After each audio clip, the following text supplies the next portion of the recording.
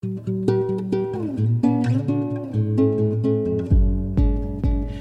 and welcome to Writing the Coast, the official podcast of the BC and Yukon Book Prizes. I'm Megan Cole, your host, and Writing the Coast is where you can go to hear conversations with the authors and illustrators whose books have been nominated for the annual prizes. Now, if you've been wondering who the heck won these prizes, well, I have some updates for you on the gala. The gala was scheduled to take place this spring. Unfortunately, it did have to be canceled, along with the tour that also happens this time of year, where shortlisted authors travel around the region to different communities. But as with most things, the prizes is going digital, and it will be available online on September 19th. We're excited to have Sheila Rogers as the host for the ceremony and look forward to sharing it with everyone in the fall. But on to the present. On this episode, I had the privilege of catching up with a writer who I met a few years ago when she visited Powell River to talk about her writing and her book Pride, Celebrating Diversity and Community. Since then, Robin Stevenson, who is the prolific writer of I think 26 books, I counted, and I think that was what it was. Since she visited here, Robin has written books like Kid Activists, which is about people such as Harvey Milk, Helen Keller, Nelson Mandela. She also wrote a board book called Pride Colors, and My Body, My Choice, which is nominated for the Sheila A. Egoff Children's Literature Prize. My Body, My Choice is a teen book that presents the history of the pro-choice movement in Canada and the US. It includes stories about the abortion caravan, as well as quotes from young activists fighting for reproductive rights around the world. In this conversation, Robin and I talked about the approach she took with the book and how she included the activist voices. And also, we talked a little bit about what happened when a book event she had scheduled for a school in Chicago was canceled due to backlash because of the inclusion of LGBTQ2S+ figures in her book, Kid Activists. Robin starts our conversation off with a reading from My Body, My Choice. All right, I'm going to read from my book, My Body, My Choice, The Fight for Abortion Rights. And one of the things that I found interesting when I was writing the book was the different history in Canada and in the United States. Originally, when I started writing it, I was writing about the history of the fight for abortion rights, and I realized I was going to have to separate it out and cover the two countries separately because it was such a different history. And what I found was that I actually knew a lot more of the American history than I did the Canadian. So I wanted to read this section from the Canadian history. It's a story about the abortion caravan, which is one that isn't as well known as I think it should be. So I'm going to read from that. The abortion caravan. While Henry Morgentaler was fighting in the courts, feminist activists across the country were building an abortion rights movement, working to sway public opinion and pressure the government. In the spring of 1970, a small group of women set out from Vancouver, British Columbia, in a yellow Oldsmobile convertible, a Volkswagen bus, and a pickup truck. They drove across the country, gathering women and media attention along the way. The organizers called themselves the Vancouver Women's Caucus, and they were determined to put the issue of abortion on the national agenda. They reached out to other women's liberation groups across Canada who organized events and rallies in their own communities. As the abortion caravan rolled through BC, Alberta, Saskatchewan, Manitoba, and Ontario, momentum built. In Ottawa, signs went up. The women are coming. Abortion caravan, May 9, 1 p.m., Parliament Hill. One of the Ottawa organizers was a young woman called Jackie Larkin, who was part of the Ottawa Women's Liberation Group. Jackie says, "The abortion caravan tapped into this long, deep history. All across the country, there were all these women who had had illegal abortions and were ashamed about it. So as the caravan drove through and women heard about it, all these women came out and spoke about their experiences and gave testimonials. It was often the first time they had ever spoken about their abortions." Finally, the abortion caravan arrived in Ottawa, and on Saturday, May 9, about 650 women and 50 men marched to Parliament Hill. At the head of the march, 6 women carried a black coffin to commemorate the deaths of the estimated 2,000 women who died each year from illegal abortions. The coffin had a coat hanger on top of it to symbolize the lives lost by those who attempted to end their own pregnancies. But the Prime Minister, the Justice Minister, and the Health Minister all refused to meet with the women. We were pretty furious because we felt we weren't getting the attention we deserved, Jackie remembers. So we went outside and started to leave the hill, but instead of going back the way we came, we turned onto Sussex Drive and walked right to the Prime Minister's residence, which they weren't expecting at all. We put the coffin right on his steps. About 150 demonstrators from the abortion caravan held a sit-in at Prime Minister Pierre Trudeau's home, but still no government officials would agree to hear their concerns. "Pleas for abortion greeted by silence," read the headlines in the Ottawa Citizen. Frustrated by the lack of response from government, the women held a strategy meeting that night. They decided that on Monday they would go into the House of Commons and disrupt Parliament. Jackie recalls, "A sympathetic staffer got us passes to get into the gallery, but we had to find clothes. If we had gone in our demonstration clothes, it would have been obvious we were up to something. So we were scrambling through closets to try to find skirts and nylons for everyone so that we could get into the house. And we had to find gloves to cover up the chains and handcuffs we were bringing in.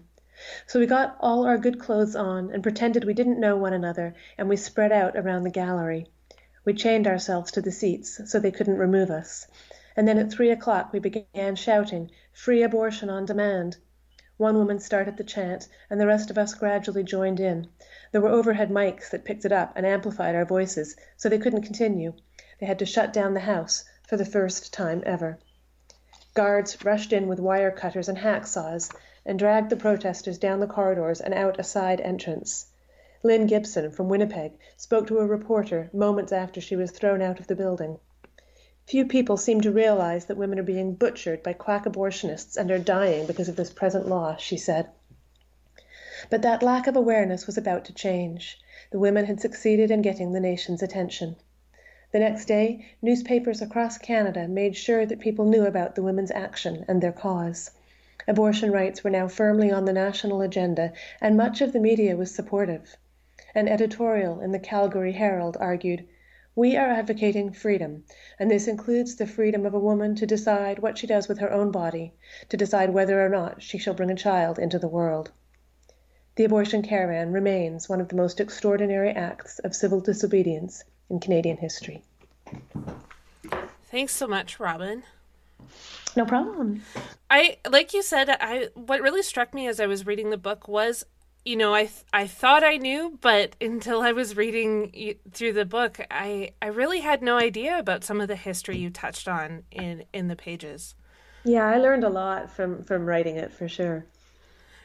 In your author's note, you mentioned your experience in social work. How did that impact the way you approached the material in the book? I think it was part of where my interest came from. Just that when I was a social worker, I did speak with many women who were choosing to end pregnancies, and certainly saw firsthand how important it was for people to have that choice. So I think when I think about that right being threatened, it's very, I think about all those people, and it just feels very real and very immediate. So I think it certainly was something that influenced me in deciding to write the book, and also working in that area at a time when abortion providers were coming under attack, and there was a lot of threats and violence towards abortion providers in the community I worked in, which I think also motivated me to want to talk about the issue and raise awareness. And I think it's really important for young people to know more about the issue, about the sort of current threats to reproductive rights, and to the history and how hard people have fought for the right to be able to make decisions about their own bodies. Mm-hmm.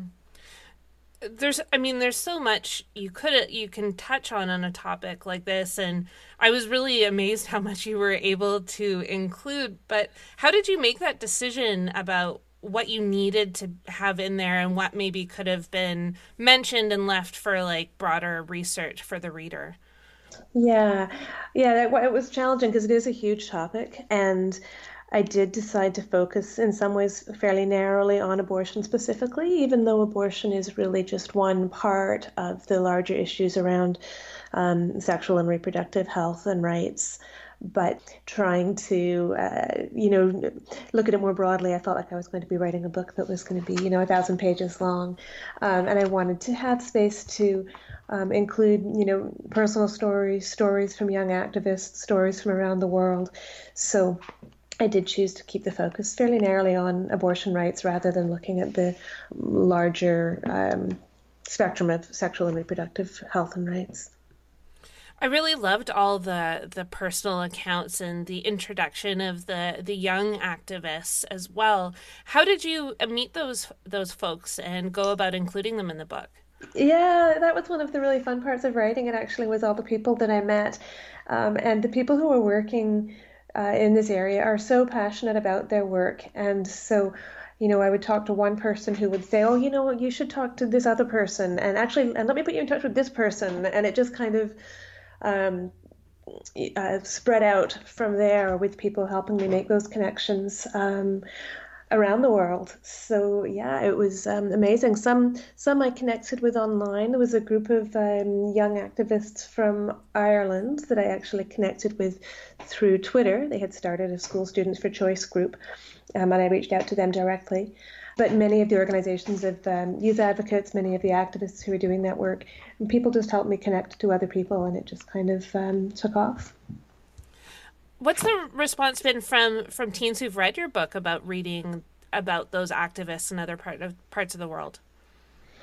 Well, I haven't had a lot of opportunities to talk to teens about the book. Unfortunately, I haven't. I've done a lot of school visits about my other books, in particular my book about Pride, but I have not done any school visits yet about My Body, My Choice. So I haven't had a lot of opportunities to talk with groups of teens. The teens that I have heard from online certainly have been very grateful to have access to, I think, accurate information, really interested to learn the history, and really enjoyed reading stories from people their own age who are taking action. And I've heard from, some middle school and high school students who the book's obviously been important to. But yeah, I haven't had a lot of opportunities yet to talk with young people about the book. Because it was a book for teens and not maybe adults or even young adults, what kind of considerations were you making about the direction of the book? Well, I wanted it to include voices of young people. So I wanted it to include, experiences of young people who have had abortions, who are working as activists, who are concerned about the issues. So I certainly wanted youth to see themselves represented in the book, and I wanted it to include, a diverse group of young people.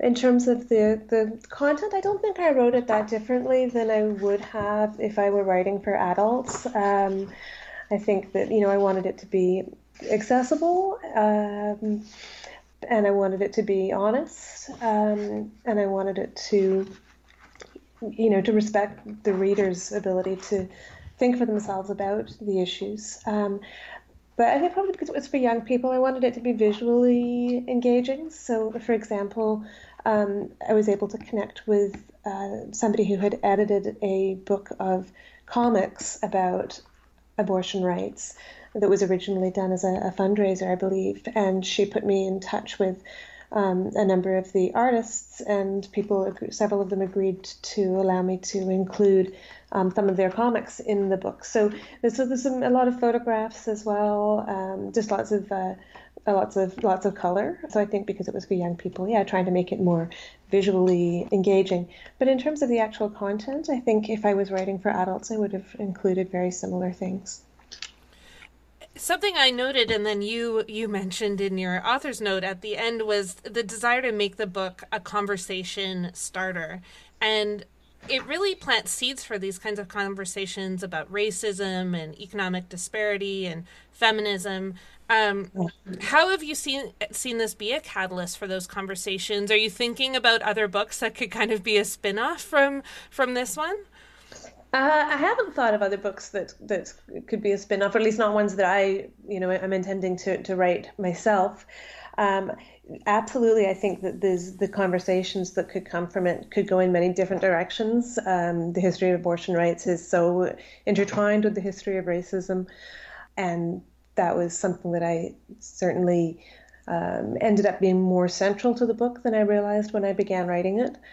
But there's certainly, yeah, lots of issues that I think, would be good for classroom discussion. And I hope that it's a book that will get used in schools and that people will have those conversations. I think it's still a pretty taboo subject and a challenging one for schools. But I'm very much hoping that it will be used as a jumping off point for those conversations. I was at one school a while last year talking about one of my novels, but one of the teachers came up to me afterwards and told me that she had read My Body, My Choice and been really moved because she had had an abortion when she was younger that she hadn't really been able to tell anybody about at the time and had sort of kept it a secret for a long time and really wanted young people to know that this is not a decision that they should have to, to keep secret.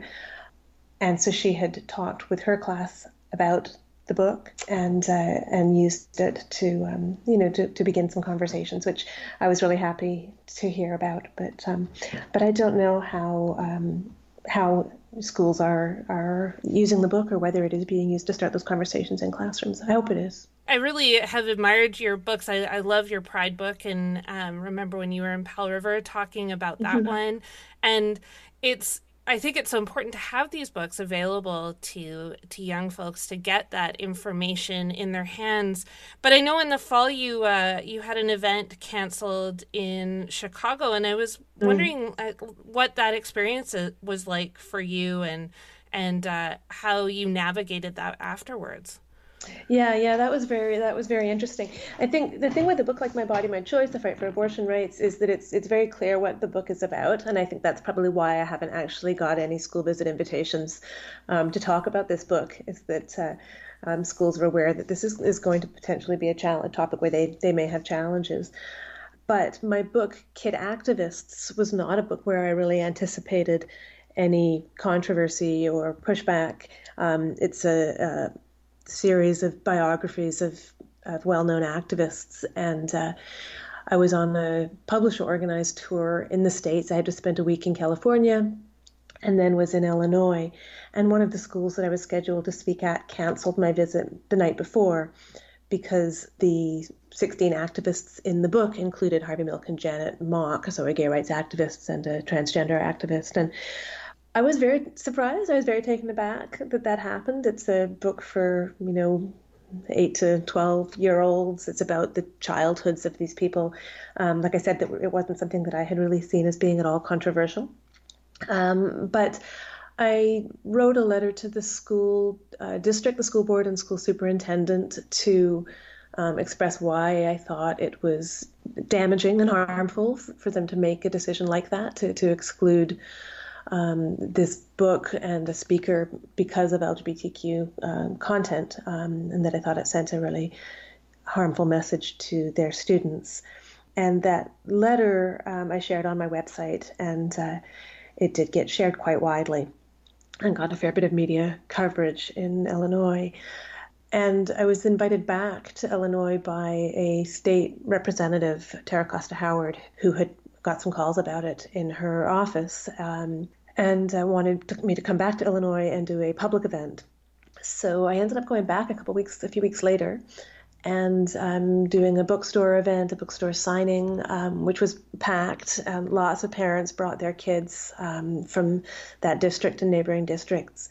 And then doing a public talk as well. And again, there was a huge amount of support. I think there's obviously, there was a few parents who had objected to the content, but there were many, many, many more who really wanted to see their schools be more inclusive, more progressive, wanted their kids to learn about the history of LGBTQ rights, didn't want to see activists excluded from history, because of their sexual orientation or gender identity. And Illinois is in the process of, they have a new law coming into effect in July, which will actually require LGBTQ inclusive history to be taught. So it was an issue that I think was on people's minds and being discussed anyway. So yeah, so I think that, it did end up, I did end up also going back a few months later and speaking at a teaching conference in Illinois, particularly around, including LGBTQ content in the curriculum, the history of Pride, the history of the fight for LGBTQ rights. So I think, in the end, as a result of the challenge to the book, I did end up having many more opportunities to speak with people about the issues. So I think there was certainly some good that came out of it. I was really struck by that because I remember, I think maybe it was you shared it on Twitter, and I saw that article, and I think sometimes as writers, we can often forget that our work can be activism in itself, and that it's important in keeping those voices heard and pushing back sometimes. And sometimes I think we think of our book going out in the world and then forget the life it leads once it leaves our hands. Yeah. Because the part that you're aware of is only kind of the tip of the iceberg, right? Like you get occasional emails from readers, but really you don't actually know what's happening with the book or how it's being used a lot of the time. So yeah, it's very interesting. I wanted, speaking of how your books are used, I remember when you were here in Powell River and you did an event at the high school, and at the end, a young student came up to you, and I believe she was in tears. I may be remembering that wrong, but she was just so overwhelmed to be in your presence, to get to hear you read and speak. She was a huge fan. I know there's a lot of you get that pushback from people, like you saw in Illinois, but there are so many more people like that student. How did those interactions affect the work you do and the books you decide to write? Yeah, absolutely. I remember that student very well. I was really moved by that, actually. Yeah, that was quite lovely. I think it's just a really good reminder. It's really easy when you're sitting at the computer working on a book to forget about, like you said, the life that they lead when they go out into the world, and that they actually do mean something to people, that they do matter to people.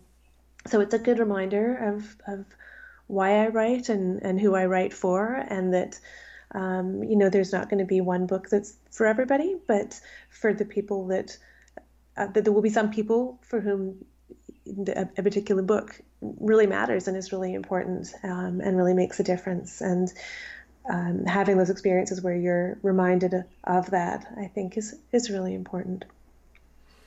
What are you working on now, Robin? Yeah, good question. I'm sort of in the edits for a book that's a follow-up to Kid Activists. So it's in that same series published by Quirk. The series is called Kid Legends.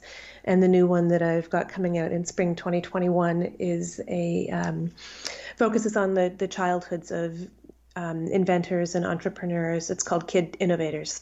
So that one's just in edits at the moment. I have a picture book coming out in the spring as well with Orca, which has a Pride theme. And I'm really excited about that because it's the first book that I've done which is illustrated by an artist. Like I have a board book, but that's photographs, and I have Ghost Journey, which is art created from photographs, but this one is actually the illustrator who's creating the art for the book. So I'm really excited to see that come together. I'm also working on a adult mystery, and I'm just starting a middle grade novel. Oh, wow. Mm-hmm. You're always very busy.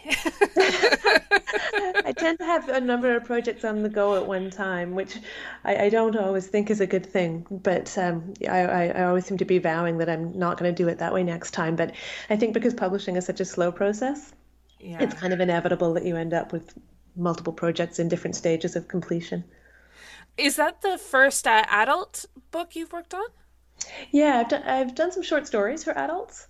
And actually a couple of my teen novels began as short stories for adults and then kind of grew into teen novels. But yeah, it's the first adult. Actually, that's not true. I have another half-finished adult novel somewhere in my computer, which I've kind of abandoned. But this one's a mystery and kind of mystery thriller, and I was having a lot of fun with it. I've started it a couple of years ago and then had to put it aside because of deadlines for other projects that actually had contracts. But I would like to go back and try and finish it, even if it just is the book that kind of, that I learned some stuff about how to write a mystery. And even if it doesn't end up being one I'm happy with, I think I'll learn a lot from writing it. And I really enjoy reading mysteries and thrillers. And so, yeah, I think it'd be fun to try writing some. Any inspirations from, mysteries or TV show mysteries for that book? No, not particularly. I mean, I enjoy reading mysteries and thrillers, and as a kid, I loved mysteries. Remember being about sort of 12 and reading like every Agatha Christie novel out there. I think it was over 100 of them, and so I've always really enjoyed reading mysteries. I think that I tend to start with character in my writing more so than plot, and I feel like with mysteries, I need to take a different approach and be more, perhaps more of a planner. That my usual kind of making it up as I go along approach is probably not really well designed for writing mysteries. So I feel like, I'll learn. It'll make me focus on plot. I'll learn some stuff about writing, and who knows, maybe it'll end up being a book that is worth sending out and trying to find a publisher for. But either way, I'm enjoying the process. Thanks so much to Robin for being on the podcast. It was such a pleasure to talk with you again. And thanks to you for listening and supporting Writing the Coast. It really means a lot that you take the time to subscribe and to listen to these episodes. If you're interested in finding out more about the BC and Yukon Book Prizes, don't forget to check out our website, bcyukonbookprizes.com. Next time on the podcast, you'll hear my conversation with author Yasuko Tan. Her book, Mistakes to Run With, is nominated for the new prize this year, the Jim Diva Prize for Writing That Provokes. Until we meet again over the podcast airwaves, I hope you enjoy the sunshine wherever you find yourself, support your local booksellers, and read some great books.